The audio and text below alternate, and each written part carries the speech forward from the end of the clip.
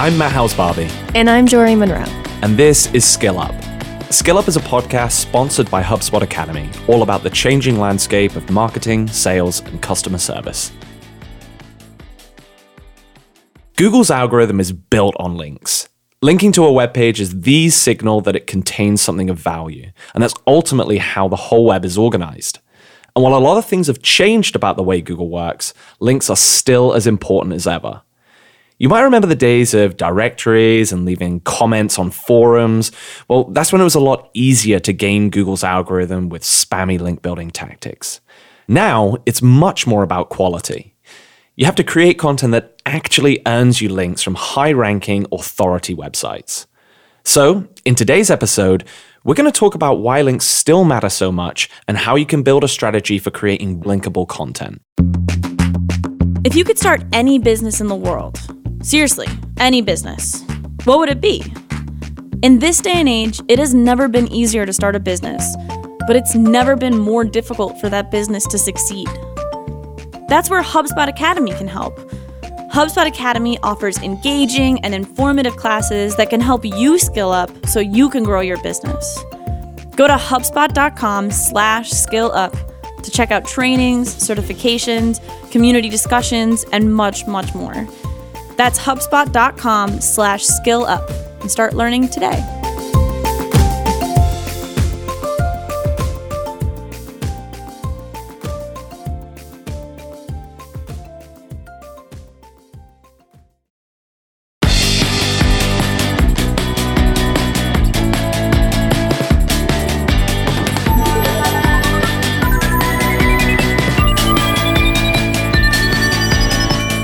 So this seems like one of the few places that hasn't changed along with Google's algorithm. But that's probably a pretty simplistic point of view. Matt, can you walk me through some of the history of how Google has looked at backlinks? Yeah, I mean, backlinks have really been the way that Google have been able to be a search engine in the first place, right? If we think about the way that the web works, web pages linking to other pages, that's the way that websites are structured through links. It's also the way that anyone can go from one experience to the next on the web. Without links, the web literally wouldn't work. It would break. It would break.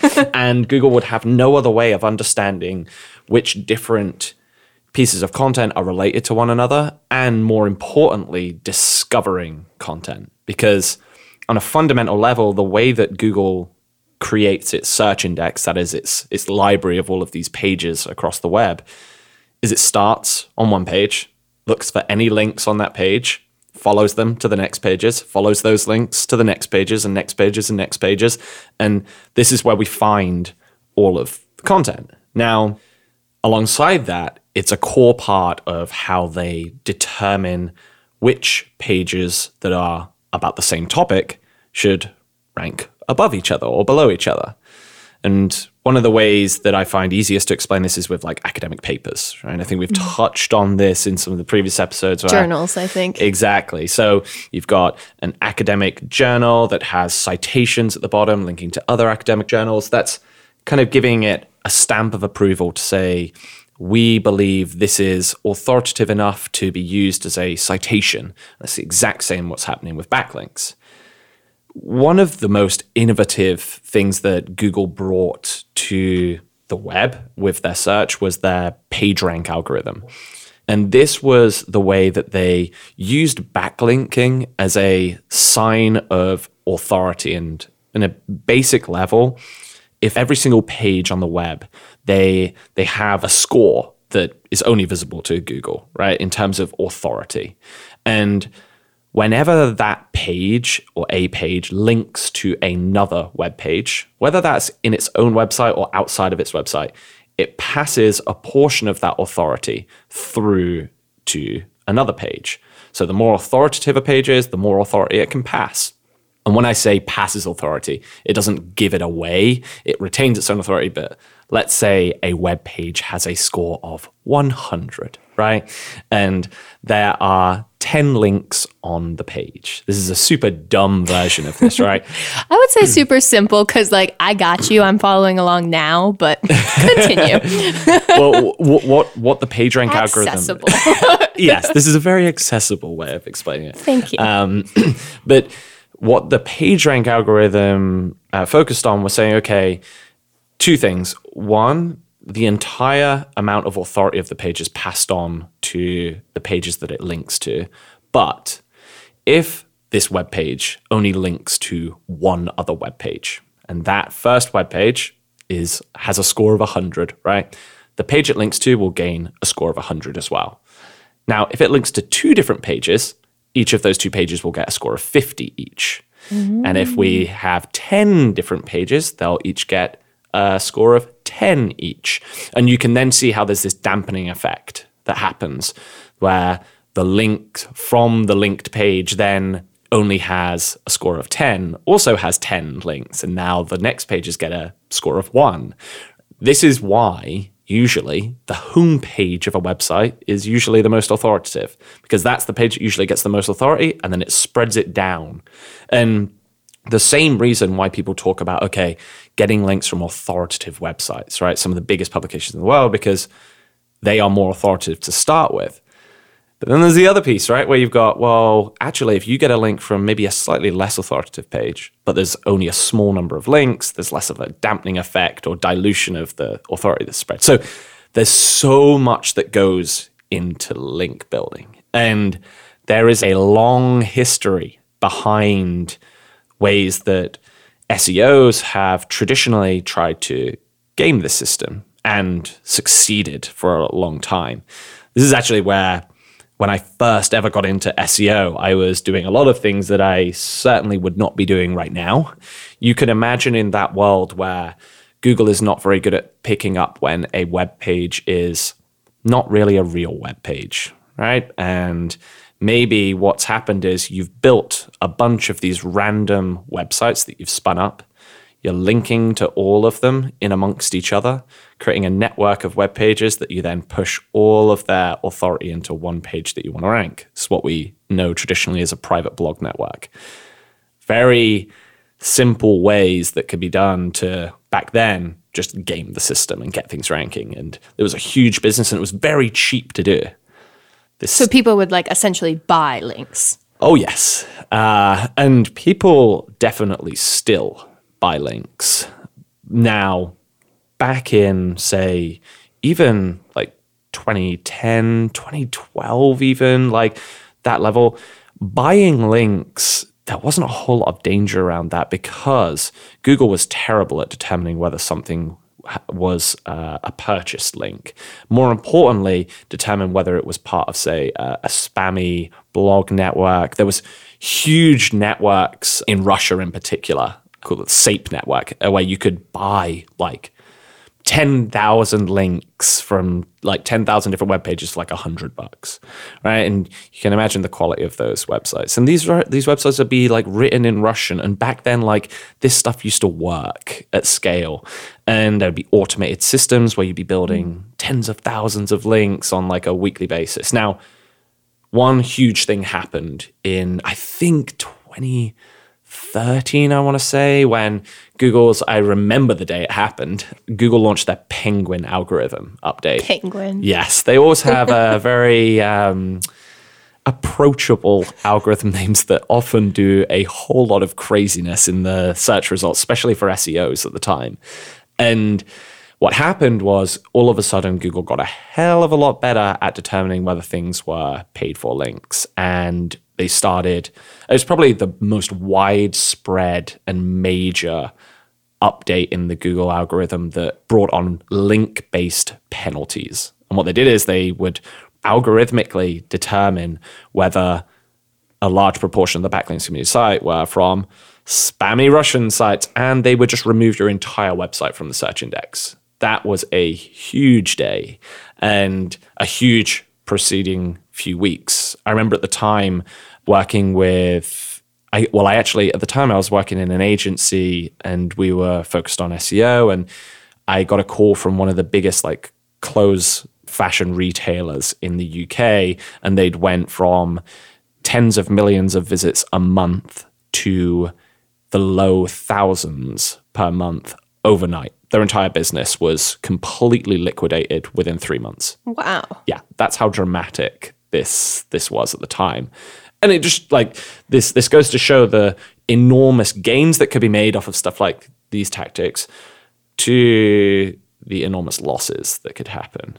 So had they announced this change, or was it something that kind of dropped overnight and like, haha, caught you Russians? Like, what was the kind of general vibe around Penguin? Yeah. So, also, I love the branding versus like Apple that's like, Fire Tiger. Yeah. Like, I don't know, like, we've had like Penguin, we've had Panda, we've had Hummingbird, we've had like, all really nice ones. So, and what happened, and up until really recently, actually, Google has become a lot more transparent with Google updates. And actually now, Google tend to have less of there is a major update coming. They almost are updating and tweaking things on a very minute level on like a daily basis. Sometimes I think a couple of years ago, I think I read somewhere that Google made over 550, 600 updates to their algorithm in a single year. It's more than once a day, right? But with like the first Penguin update, same with Panda, which doesn't focus on links, but they said an update is coming.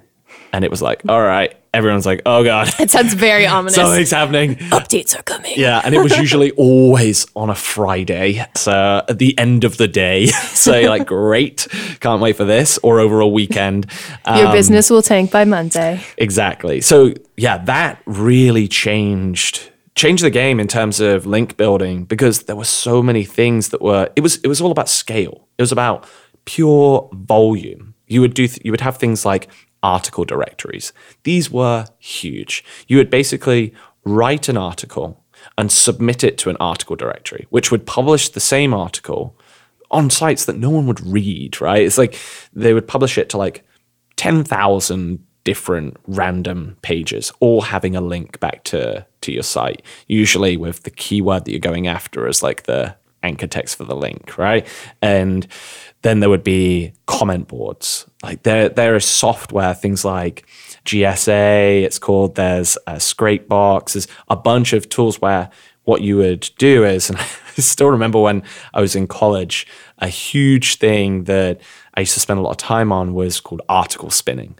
And what the aim of the game was, you would write an article and then you'd create these things called spin tags. So you would have like, all right, let's say I said the first line of the article is, myself and Jory are going to record a podcast, right? And they'd be like, okay, I would have spin tags so that software could change and replace some of the words in that sentence to create multiple versions of it. So it'd be like, Jory and I, me and Jory. And it'd be like, Matt and Jory, Jory and Matt. And then you would be able to shift them around. You'd create different syntax. And then you would do for the next word, it'd be like record, produce, create, build, right? And then all of a sudden you could run this through software. It would take hours to create like say a 500 word article. You're doing all of this, but then all of a sudden you can create 1,000 articles from that are technically unique content.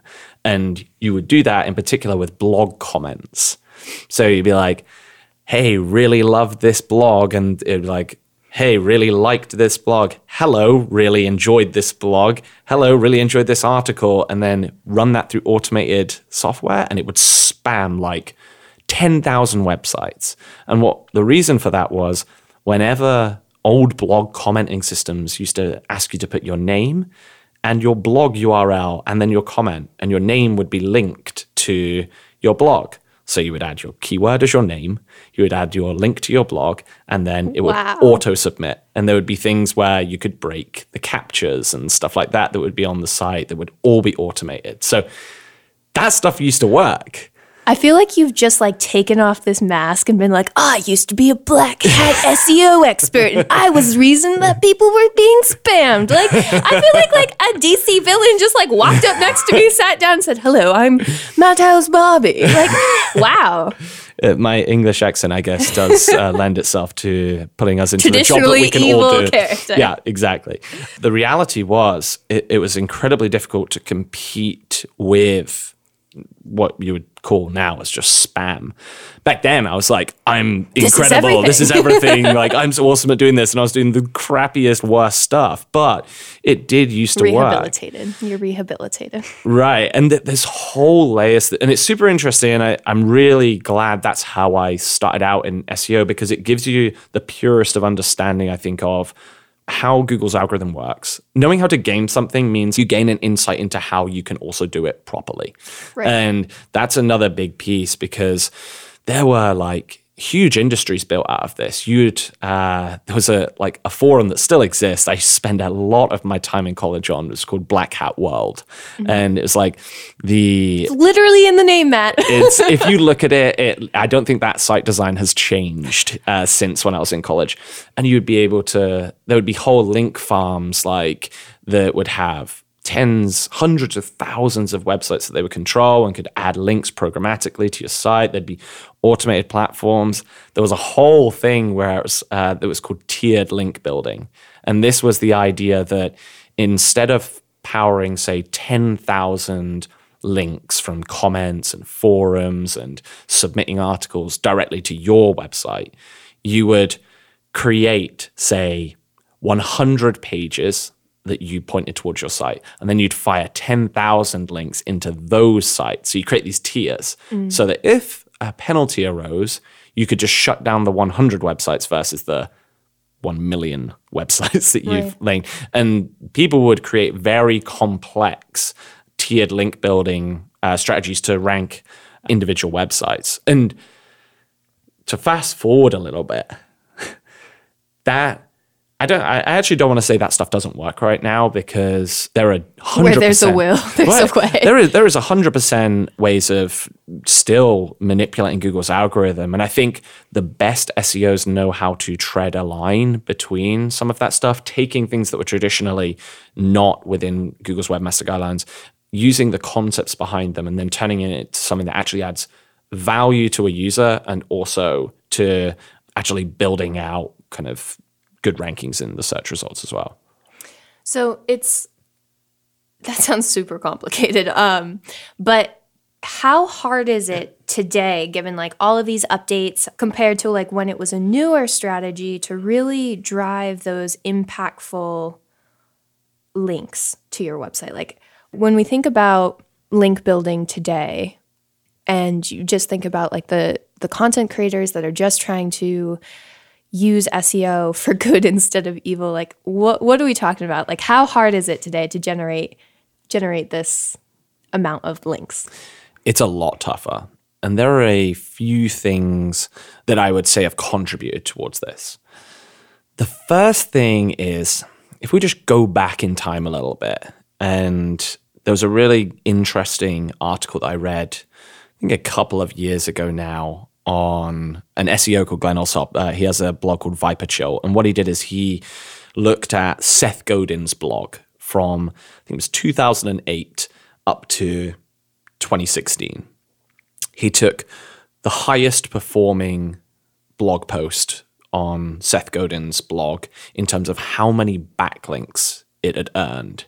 And Seth Godin is a really good example to use here, because he's someone that had a pretty decent audience in, say, 2008, but really like grew and grew and grew and grew. You would expect his most popular article, right, would go basically in a very linear fashion up, up, up, up. And what we saw is, okay, that started to go up until around 2011. Then it's like drops down and down and down and down and down. His traffic is still going up and his ranking's still maintained, but his blog posts are getting less links. And then what you do is you overlay that exact same chart with how many times his content was shared on social media. And it's very like dramatic growth upwards from 2008 to 2016. And what the takeaway here is, when you go back to, say, 2008, right, you read something really interesting and you want to reinforce this is a really interesting thing.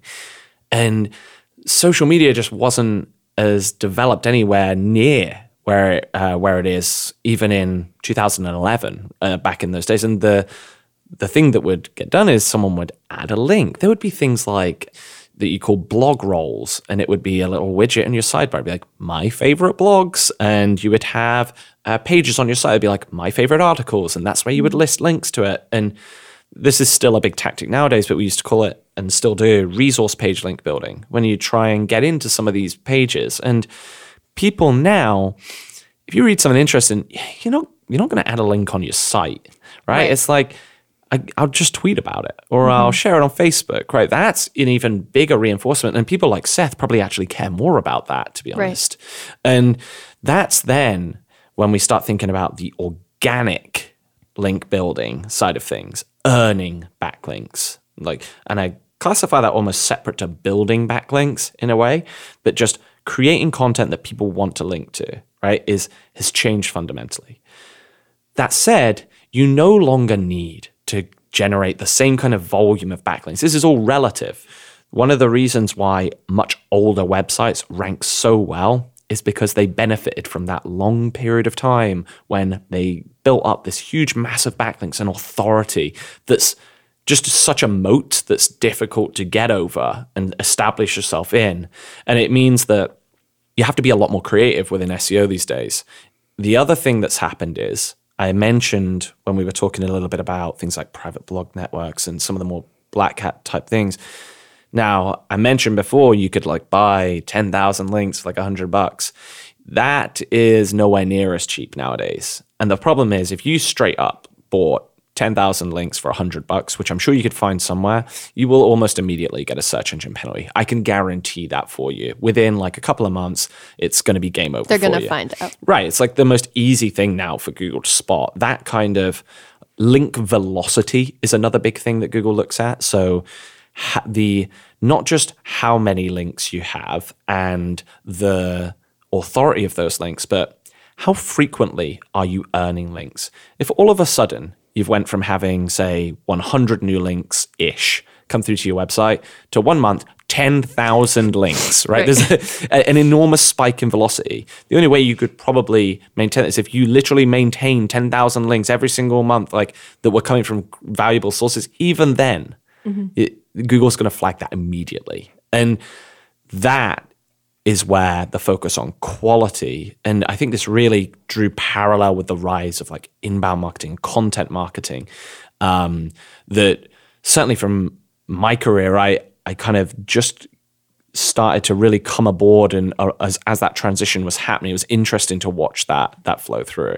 So yeah, it has become a lot more difficult than it was, even in all honesty, even 5 years ago. It's become much, much more difficult because it's become more expensive, both in time and resources and money. So given that the game has sort of changed with backlinks, what types of content should I be creating if the goal is to actually get more backlinks? Yeah, and this brings me to the way I try to think about link building.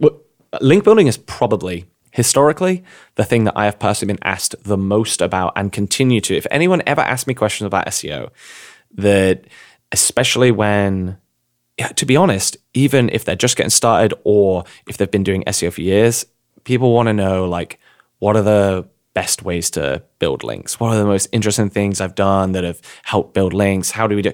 That's, for any SEO agency, this is the biggest pain point from a scalability point of view. Anyone that is running any SEO services and anyone that's focused in-house doing SEO that says they fundamentally do not care about links is either lying to themselves or they're scam. Not doing it right. Yeah, because it is so important. And the thing is, tactics, there are lots and lots of tactics that you can apply. Over the years, I have used probably hundreds of different tactics. However, a tactic has an expiry date.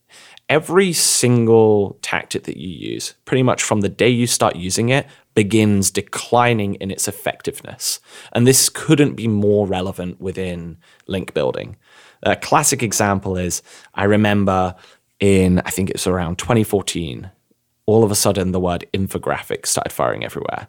All of a sudden, infographics are amazing for building links because you could create this image and you could share it with people and submit it to infographic directories.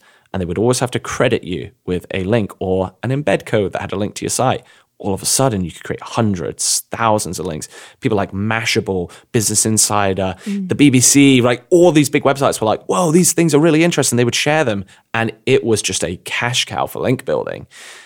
And then more people did it. And like everything, they found out the secret. Right. And like everything within SEO, and the reason why we can't have nice things in SEO is because we milk things so much that the cow runs dry, right? And it's like, that is it. It no longer has the same kind of value. And coincidentally, it was done so much that Google specifically started focusing on link penalties for overuse of certain tactics used with infographics. Now, this has historically been a thing that's happened time and time again and will continue to happen. And the way that you should, in my opinion, and certainly what's worked for myself and within teams that I've worked within over the years, has been evaluating link building on from the point of view of the potential reward in your context against the potential resources required. There are tons of things that people will say, I see this all the time, the best way to do link building, 100% the best way to do this is get links from news websites by doing like data journalism, right? And yeah, that is an incredibly effective tactic, but it's also requires an enormous amount of resources. You need data infrastructure. You need someone who understands analysis, statistics. You need to be able to build out content that actually can fall in line with what a journalist would turn into a story. You need to have the ability, the resource, the cost, or the capital at least, to go and gather data. All of this is all fair and well, but like, first of all, that takes a huge amount of resources, and there's a lot of risk that comes to that because not everything you do is a hit. You only need one hit with a tactic like that, and it will make up for hundreds of losses. But can you withstand the hundreds of losses to get to that one hit? Right. And then you've got, on the other side of things, tactics that require much lower resources. But in turn, you probably need a lot more of them to get the same kind of reward. So one really simple example of this is like something we call link reclamation. So where someone has mentioned, say, your brand name. So let's say someone has talked about HubSpot somewhere, but they haven't actually linked to us. It's one thing being talked about, but we want that backlink to be attached to the words HubSpot and come back to our page. We can go find a bunch of these pages, use automated scripts to go and find this kind of stuff. Then we reach out to the people on the websites. We usually get a pretty good hit rate when we're like, hey, by the way, we noticed you. Hey, guys. Can you link us? Can you link to us, please? So we reach out in that tone, and they say, yeah, sure, guy. We'll link to you. Sure, Matt. Sad turtle, Matt. Yeah, exactly. So that, and you can imagine, though, some of those may be great links, but that doesn't always work for big news publications. They're like, sorry, Matt, no. Or that's the response, nothing. And that's more often the case. So the big thing to think about here is like, all right, what are we best set up with to tackle right now? Are we going to tackle things like guest posting, link reclamation, resource page link building, broken link building? We can talk about some of these things that are lower resources, lower potential reward that we can scale. Or are we more set up to go for like newsjacking, data journalism, big PR, and like website acquisitions that are up in that like upper right quartile? Or are we going to do like a mixture of a few different things? And I think diversification is key within link building, but also similar to what we were talking about in the previous two episodes, so is context and your own context. This is a great time for a quick break. We'll be back with more after a message from HubSpot Academy. Think about the last time you Googled something. Did you go past the first page to find your answer? Did you even scroll below the fold? I'm guessing you didn't click past the first few results. And maybe you didn't even click on a result at all. That's why it's more important than ever to have a solid SEO strategy. And HubSpot Academy can help. Go to HubSpot.com/skillupseo to tune into HubSpot Academy's SEO training course led by Matt Howells-Barbie, the host of this very podcast. Learn how to build a search strategy that will grow your business. That's HubSpot.com/skillupseo to start learning today. So what's your favorite tactic right now? I gotta ask, put you on the spot. What's Matt working on when it comes to SEO? I think some of the things that we've been doing is largely focused, and this is at HubSpot, right? So one of the things we have been spending a lot of time on is data-backed content, kind of what I was talking about at the start, where, look, we have a really strong internal team that, first of all, we can focus on data journalism to a certain extent. We have infrastructure in place where we can gather large sets of data. We also have a huge customer base that we can tap into to run surveys and industry reports. We've been doing industry reports for the past few years, and they've been working incredibly well. Alongside all of this, we have a huge audience, and we already have some contacts at publications that are big in the industry. So we have that infrastructure that we've built over the years that's required a lot of failure along the way to get there, where we know that if we push out a new interesting industry insight report, that we'll at least get a minimum level of uptake for that, which gets pushed out to different publications, gets mentioned in various articles, and we have a process that we've refined and refined and refined so that we use the minimal resources possible to get that working. But at the same time, we also do a bunch of the lower resource and lower reward stuff, right? Like we have on the SEO team still a bunch of time focused on guest posting. Guest posting in particular is a super interesting area of link building because it's probably the thing that's the most rife with contention. I think around, I want to say 2014. My memory's probably wrong here, but guest posting. There was a website called My Blog Guest. Nice. Yeah, it was actually ran by Anne Smarty, a really good SEO, and she had a huge penalty placed across the whole site and it was basically taken down, and it was an incredibly controversial time because basically the website facilitated. You would go onto My Blog Guest and you would put a request in where you'd say, "Hey, I have an article that I want to guest post on someone's website." And it would link, and if you're a website owner, you would link up with them. Sometimes there would be like payment made in exchange to purchase the article, and then they would place the article on their website and they would link back to you. And this was a huge community. I used to use it a fair amount. Yeah, it doesn't sound so bad on the surface. Yeah, and I think the argument without getting myself involved in the debate too much, which is now long in history, I think the argument on Google's side was this facilitated paid link building. Gotcha.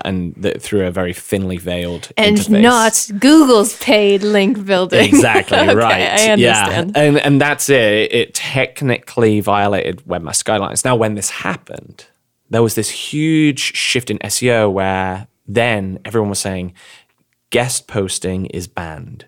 Like, guest posting is not banned. And I don't think Google has ever said. Google has said in an open statement, I think once, that they would crack down on guest posting that violated their Webmaster Guidelines.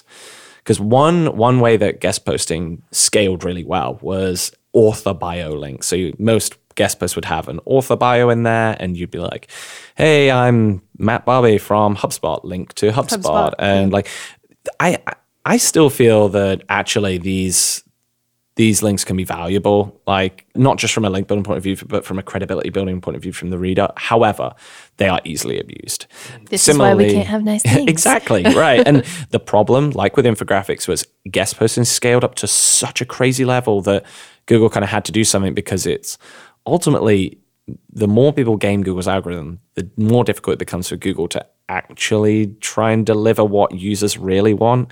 So that to one side, we still use guest posting, right? We want to be featured on big publications and industry publications. Yeah, we want backlinks, but actually we want traffic, and we want to generate brand visibility for what we're doing and get some of our content out there. So that's another thing that we do.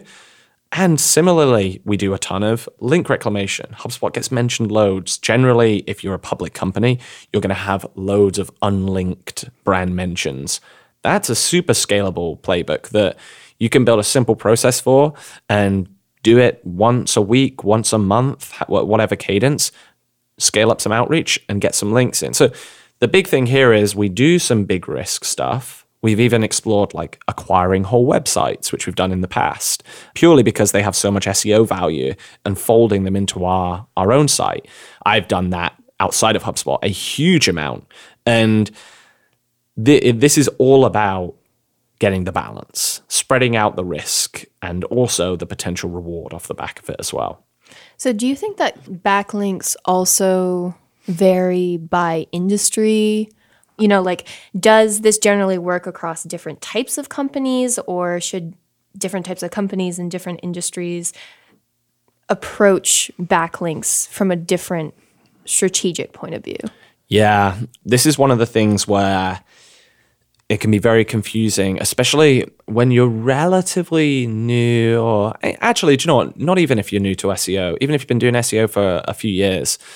If you are in particular working for an SEO agency and you have a broad spectrum of clients, you can sometimes fall into the trap where you are, let's say, running an SEO campaign for a travel client. Now, it's a lot easier and there's a lot more opportunities to build links in the travel industry. And the reason for that is there's a huge content industry there. There's tons of travel bloggers that you can partner with. There's tons of influencers. There's co-marketing campaigns. There's just a ton of online talk, money that goes into that, and content. There's a lot more opportunity. And then you bring in a new client, right? They're not in the travel industry. Maybe they're in the industrial manufacturing industry. And all of a sudden, there aren't a whole lot of bloggers talking about copper piping. And you realize all of a sudden... I don't know what kind of blogs you're reading, but on mine. There's probably a subreddit for it, but there probably isn't a blog, or at least a lot of blogs. And that's when all of a sudden, that playbook that you were using in the travel space, that does not apply here. However, there are also certain advantages that come to that. I don't want to say less sophisticated. What I mean is less sophisticated from an SEO point of view industries. So a lot of people will be like, oh, more boring SEO industries, right? Like they're... Simple is not always bad, though. Right. Well, a lot of the tactics that are saturated, certainly in, say, travel, right? Infographics. You try sending your infographic to a bunch of travel bloggers now, they're just like, no. Like, I actually still, on my email inbox, have a filter for the word infographic that puts things automatically into a folder that I never read because it just gets so much of it. Right, yeah. Right. And I guarantee that's the same in the travel. Now, in industries that are less exposed to this kind of thing, the hit rate on those are actually a lot better. You have a smaller pool to work with, but the hit rate in even things like link reclamation, or one really good tactic actually that works in those kind of industries that are less exposed to just the consistent barrage of SEOs hammering them with guest post requests and infographics and everything that comes with it, is broken link building. And this is a tactic that I used to use so much a few years ago, and we still do this to a certain extent at HubSpot, but in good relation to this example, doesn't work as well in our industry because it's saturated. In other industries, the idea behind broken link building is you search for web pages that might link to you. And let's say you search for an article that's talking all about copper piping, right? Because you think maybe we could get a link from this to our copper piping website. And you go on there and there's a link to a website that is actually all about copper piping. But the link to that web page no longer exists. So it's actually a broken link. It was added maybe a few years ago. Maybe that page either got like moved, the URL changed, they forgot how to redirect. Now it's a broken link. So when you find that link, you email the owner of the website and say, hey, I've just noticed a really bad experience for your website users. This is going to really affect how they're trying to find information and travel across your site. It's really bad. They're going to a 404 page. I've got the solution. I have this page that does that exact thing. Why don't you just update the link and add this one? And in those kind of industries, a lot more of the time you get a response like, wow, thank you so much. That was a real help for me. Now, you email the same thing in the travel industry, they're like, go to hell. Like, I hate your 10 emails you've already sent me this month, right? Like, and that is the trade-off, right? Like, you can often get less scale, but higher hit rates. And that's like what I would say for people when they say, it's just too difficult to build links in this industry. Rubbish. You can build links in any industry if you are creative enough, or you prioritize things enough, or you have well-defined processes that can help you navigate the nuances of that industry. We are just not getting sponsored by the travel industry. Just Matt's character is a go to hell. Like, no, okay. Trust me, if there is one industry that is saturated with link building, it's travel. Like, that is for sure. So how would I figure out who has high domain authority in the industry I'm writing about?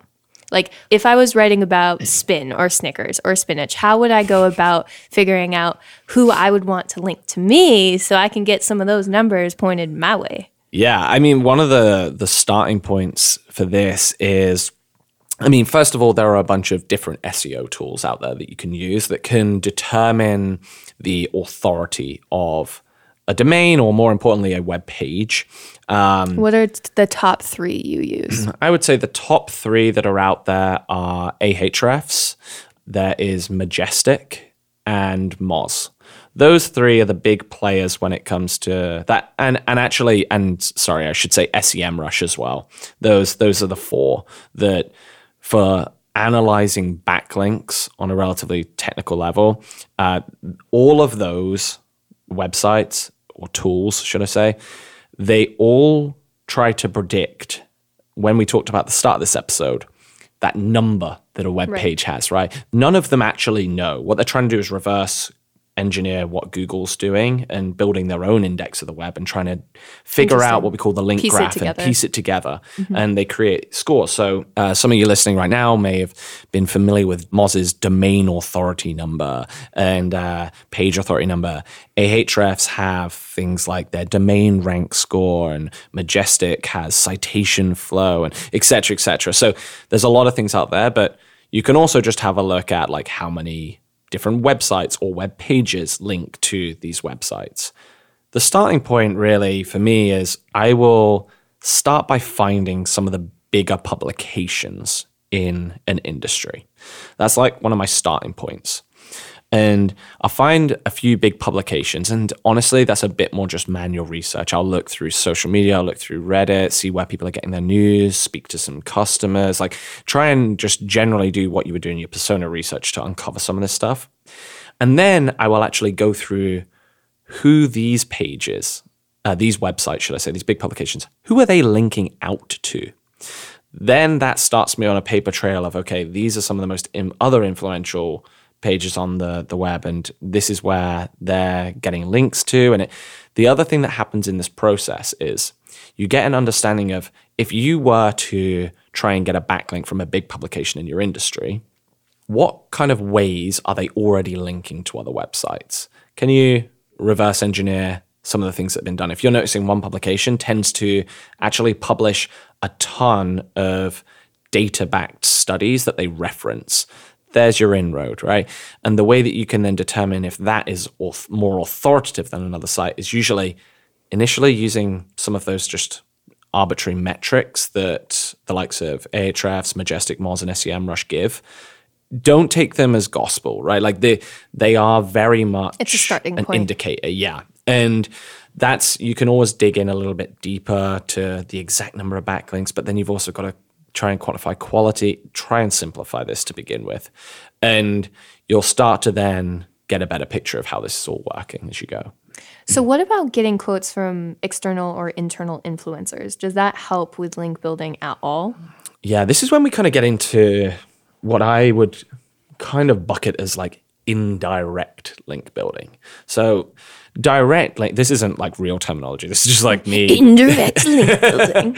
Look it up. Yeah. The direct link building is what I bucket into actions that directly involve you acquiring a backlink as an outcome of that specific thing you've done. For example, emailing a website owner saying, hey, this link is broken, why don't you replace it with that? That's like direct link building.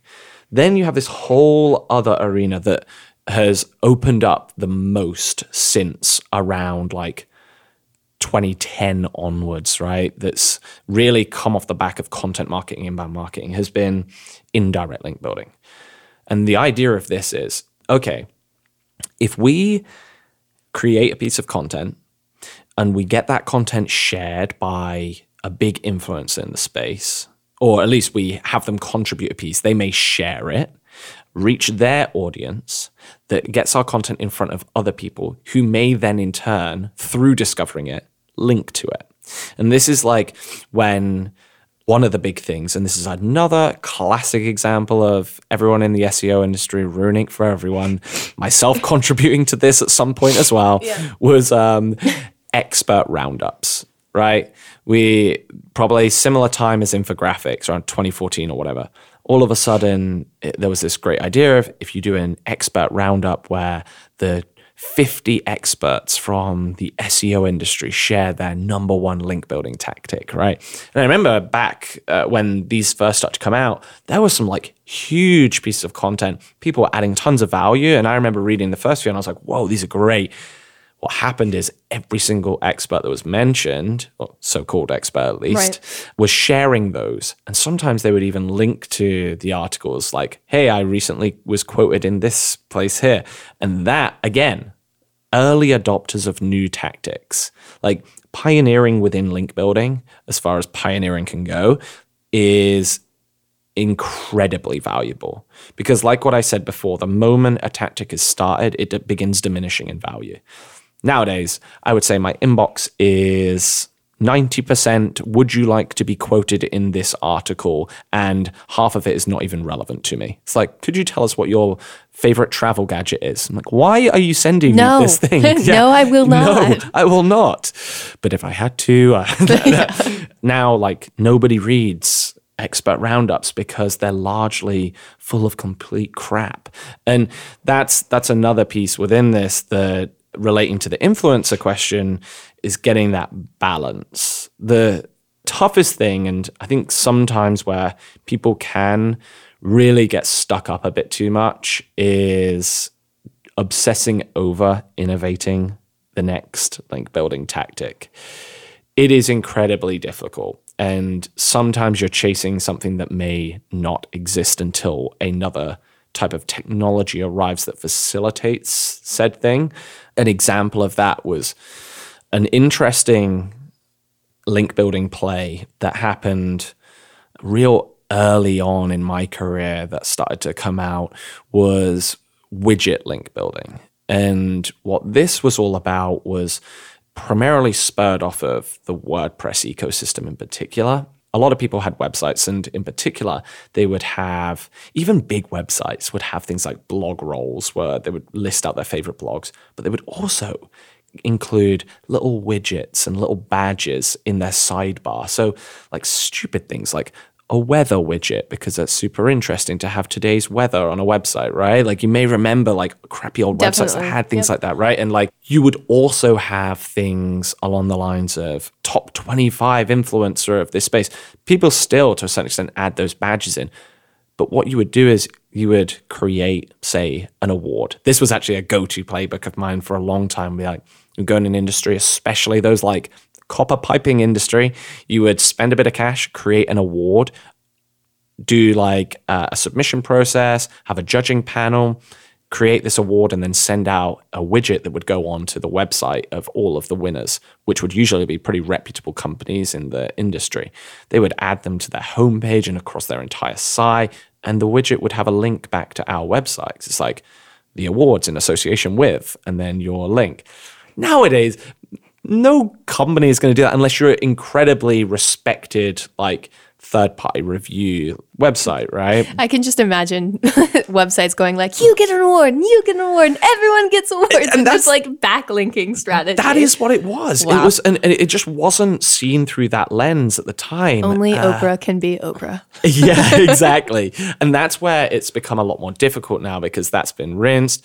Another favorite of mine, university scholarships. This was a huge playbook as well, where I've personally ran, I would say, a minimum of 10 of these programs in the past, where you would, and this is when I was working like agency side, you'd say, okay, right, we're going to create a scholarship for a university and we're going to give like $5,000 towards, like as a grant towards one student or two students.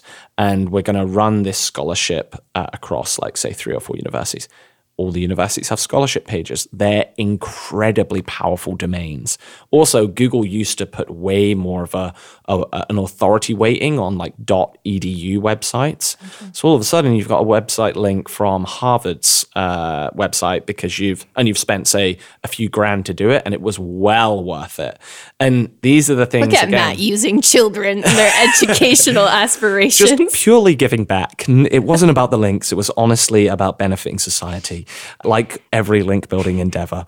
But that goes to show like that. And again, Google got to a point where they said, hey, please stop giving out scholarships for link building. We know what you're doing. I'm sure this still works to a certain extent.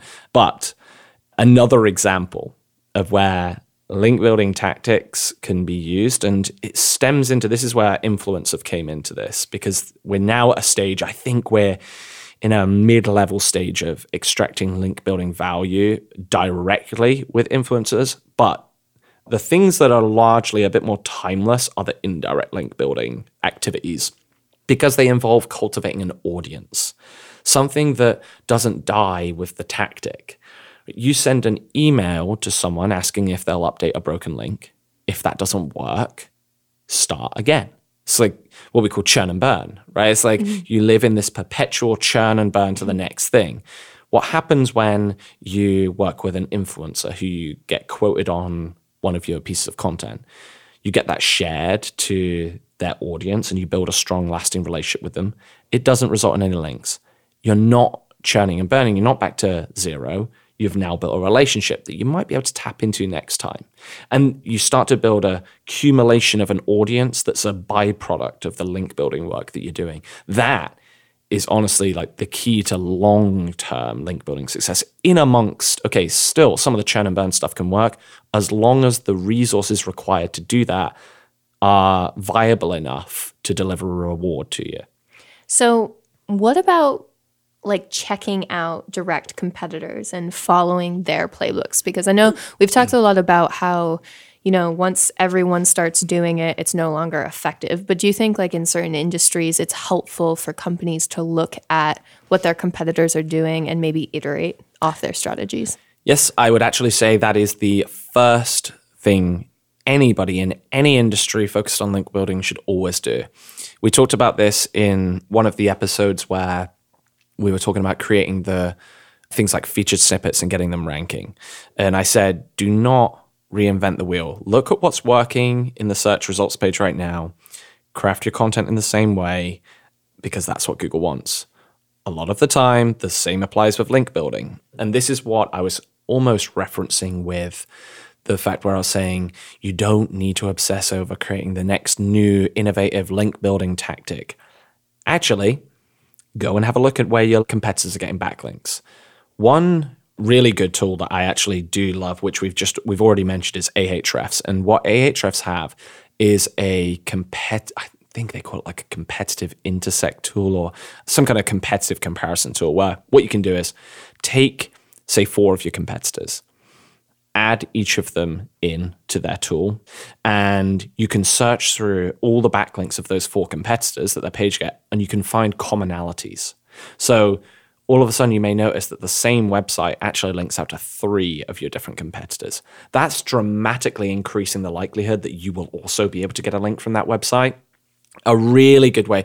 I used to do this manually, and Moz used to have a tool that did this that they called the They actually called the competitive link intersect tool. That's where I was getting that from, that they later got rid of. But this kind of analysis that you can do, what you kind of call like following the trail of links, is starting with a competitor, looking where they get their links, going through to those pages. What is it that they're doing? Are they creating a scholarship? This is how I'd say 90% of the ways that I learn about link building were just scouring through websites.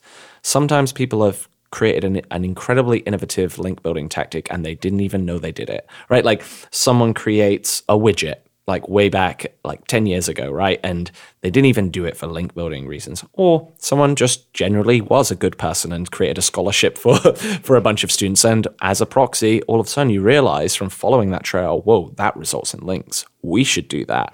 This is where you get the large majority of your ideas that you can tweak, modify, combine with other ideas you find, beg, borrow, and steal from competitors. That will get you to, at minimum, their level. And then everything after that, like if you're not doing something that just works for your competitors, why? How do you justify not doing that thing? If it's working for them and the resources are there for you to do it, why would you not do that? There's no like inherent value in just doing something differently. Do the simplest thing to get the best result. You don't need to do something that's sexy and glamorous. Not that there is a whole lot of that in link building anyway, but do the thing that gets the result you want to have. So on a slightly different vein, do you have like any recommendations on how to email or reach out and ask for links from those blog editors or journalists that could help generate that traffic? Bare your soul and beg. Beg for mercy. No. Nice. I think, first Hello. of all... Can we have a mention? A little look at our site. I think that... I really hope that wasn't supposed to be my accent there. That was you. Oh, that was just you. Very, very good. It was like hearing myself. So what I would say here is when you are reaching out to, say, blog editors or journalists, two very different approaches for those two, to be honest. On average, a journalist at, say, somewhere like the New York Times, right? They will receive anywhere between 200 to 1,000 pitches via email every single day. Every day, they will receive that many. And some of the like lead editors will receive more, sometimes double. What makes you think that they are going to answer your email? One of the things that often happens is like sometimes people shoot too high when they're nowhere near that level. That's not to say that you cannot reach those people, but a lot of the time to reach someone that's getting that many emails, email is probably not going to be the way to do it. You need to build relationships, build a platform that gets you to get an introduction to another person, that eventually gets an introduction to another person. Nearly all of the relationships that I've personally built in my career with like higher tier journalists have been over the phone because email is just an absolute nightmare. The only way that I have built relationships with journalists and high-end editors at like large publications has been through signing up for press request services like Haro or Response Source, where you can sign up to basically be an expert on a topic or have your company or a spokesperson or a client of yours to be a spokesperson on a topic, so that editors or journalists or blog editors, for that matter, will send out requests to say, I'm writing an article, I need a quote from someone who knows something about this. You respond to that and you can build a relationship. That's a really good way of when you don't have the way of getting an introduction to someone to start there. The next piece, though, is like when you are just going to, let's say, a blog editor that you think probably gets a few emails each day, but if it's interesting enough to it, get straight to the point. Get straight to the point and just realize that sometimes you're not as clever as you think you are. For example, in the travel industry, like what I was talking about before, people know why you're emailing them. Don't try and glamorize it as something else or hide it from them and try and shape it that you're...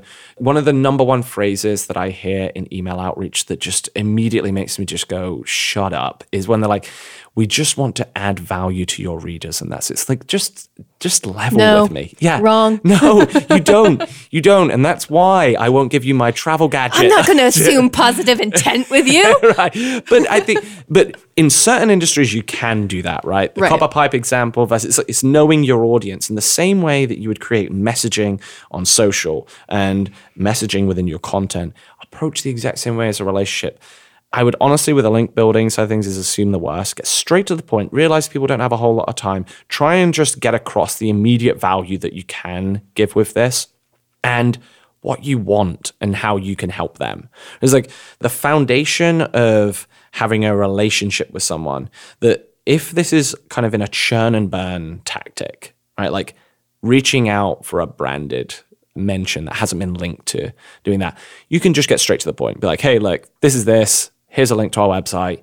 Would you be able to update the link? It'd be great. Thank you. You don't need to kind of like virtually wine and dine them, right? It's like, but with a journalist, you don't just straight away like jump into bed on the first date, right? This is about over a long period of time building a relationship where actually the first thing you are doing, you should be adding value. That's why I really like things like the press request service, because the relationship starts with you doing something for them. Yeah. And that's where having an introduction from someone else where you have added value to them, you'll find that the community of journalists is quite a close-knit community. And when you have an inroad with a few people, you've built up enough goodwill. Like a lot of the time, there's things that I would do with like journalists where I'd be like, hey, look, I don't want any backlinks. That's not what I'm after right now. What I would love, well, what you can think about is like, what I would love is an introduction to these three people. And here's what I can do for you. We will go run a bunch of data so you can write a story about stuff. We will do all the legwork for you. We'll add immediate value. I've done this quite a lot in the past. It's like, I will just take the hit to create a relationship with this person. You've built enough goodwill, probably you'll get something out of that, but go in with it as if you're not going to. Try and add immediate value. Then what you're going to be able to do is use their circle of influence to not only gain you introductions, but also learn the dynamic of what journalists want. This is another thing where people go wrong. Journalists, blog editors, they think that, like, if you think you're going to just send a written article to an editor at the New York Times, the Guardian, the New York Post, and they're going to publish that, you are sorely mistaken. What they want from you is either something that can basically ascertain a statement that they are making in a story is true, and they will use your point as maybe an expert in something to validate that. If they are going to link to you, it will usually have to be an unbiased, non-opinion piece that's backing up a stat that they want to make, or they'll use some data to carve an angle out for an interesting story, or you have an interesting story that you can help them use to turn into a story that they will use their tone to create. That understanding some of those dynamics, and when you get a relationship with a journalist, just getting into the head, getting in a call and be like, look, what is the kind of thing that you would actually want from me? Like, and letting them tell you rather than assuming that's where you're going to get the best results moving forward. So definitely being like relationship driven so you can then know your audience better. Yeah, it's PR, right? Link building has moved into largely being a game that's much more akin to PR. When I first started in SEO, it was like the type of person that goes into a link building role that's really good right now usually comes from a PR background. When I first started in SEO, the type of person that went from went into a link building background that was really good back then was like a hacker/developer. And they knew how to exploit things and scale things at mass. Now, like, I'd say the most valuable people have attributes of both of those things, which are incredibly difficult to find and build. But usually it's more towards the PR type person that gets the most leverage in link building nowadays. Definitely interesting. Relationships to build backlinks. This has been really informative. I feel like I've learned so much about backlinks that I didn't know before, so this was really helpful. Thanks so much, Matt. You're more than welcome. And thanks to everyone for listening. On that note, if you are enjoying Skill Up, you can leave us a review on Apple Podcasts. While you're at it, you may want to tell your friends, co-workers, people on the street, strangers on your commute into work. If you're on a bus, you probably don't have a stranger in the car with you, hopefully. And your Twitter followers all about us. And speaking of Twitter, you can find us on Twitter at HubSpot Academy. Feel free to send us some nice notes or just any questions you might have about SEO. I'm Jory Monroe. And I'm Matt House-Barbie. And this has been Skill Up. Thanks so much for listening. If you're listening to this show, you've already taken the first step in growing your career. But I have really good news. You can go even further for free.